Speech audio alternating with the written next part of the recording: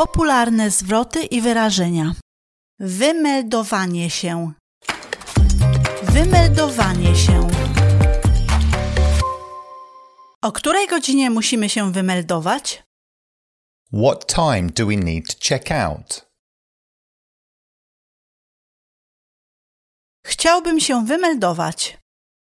I'd like to check out, please. Chciałbym zapłacić rachunek. I'd like to pay the bill, please. Myślę, że jest błąd w tym rachunku. I think there's a mistake in this bill. Jak chciałbyś zapłacić? How would you like to pay? Zapłacę kartą kredytową. I'll pay by credit card. Czy mogę zapłacić gotówką? Can I pay by cash? Czy korzystałeś z minibaru? Have you used the minibar? Nie korzystaliśmy z minibaru. We haven't used the minibar. Czy możemy prosić o pomoc w zniesieniu na dół naszego bagażu? Could we have some help bringing our luggage down?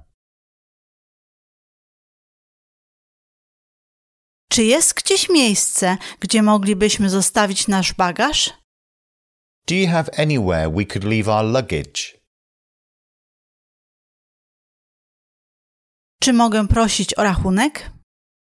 Could I have a receipt, please? Czy mógłbyś proszę zadzwonić mi po taksówkę? Could you please call me a taxi? Mam nadzieję, że miałeś udany pobyt. I hope you had an enjoyable stay. Naprawdę miałem udany pobyt. I've really enjoyed my stay.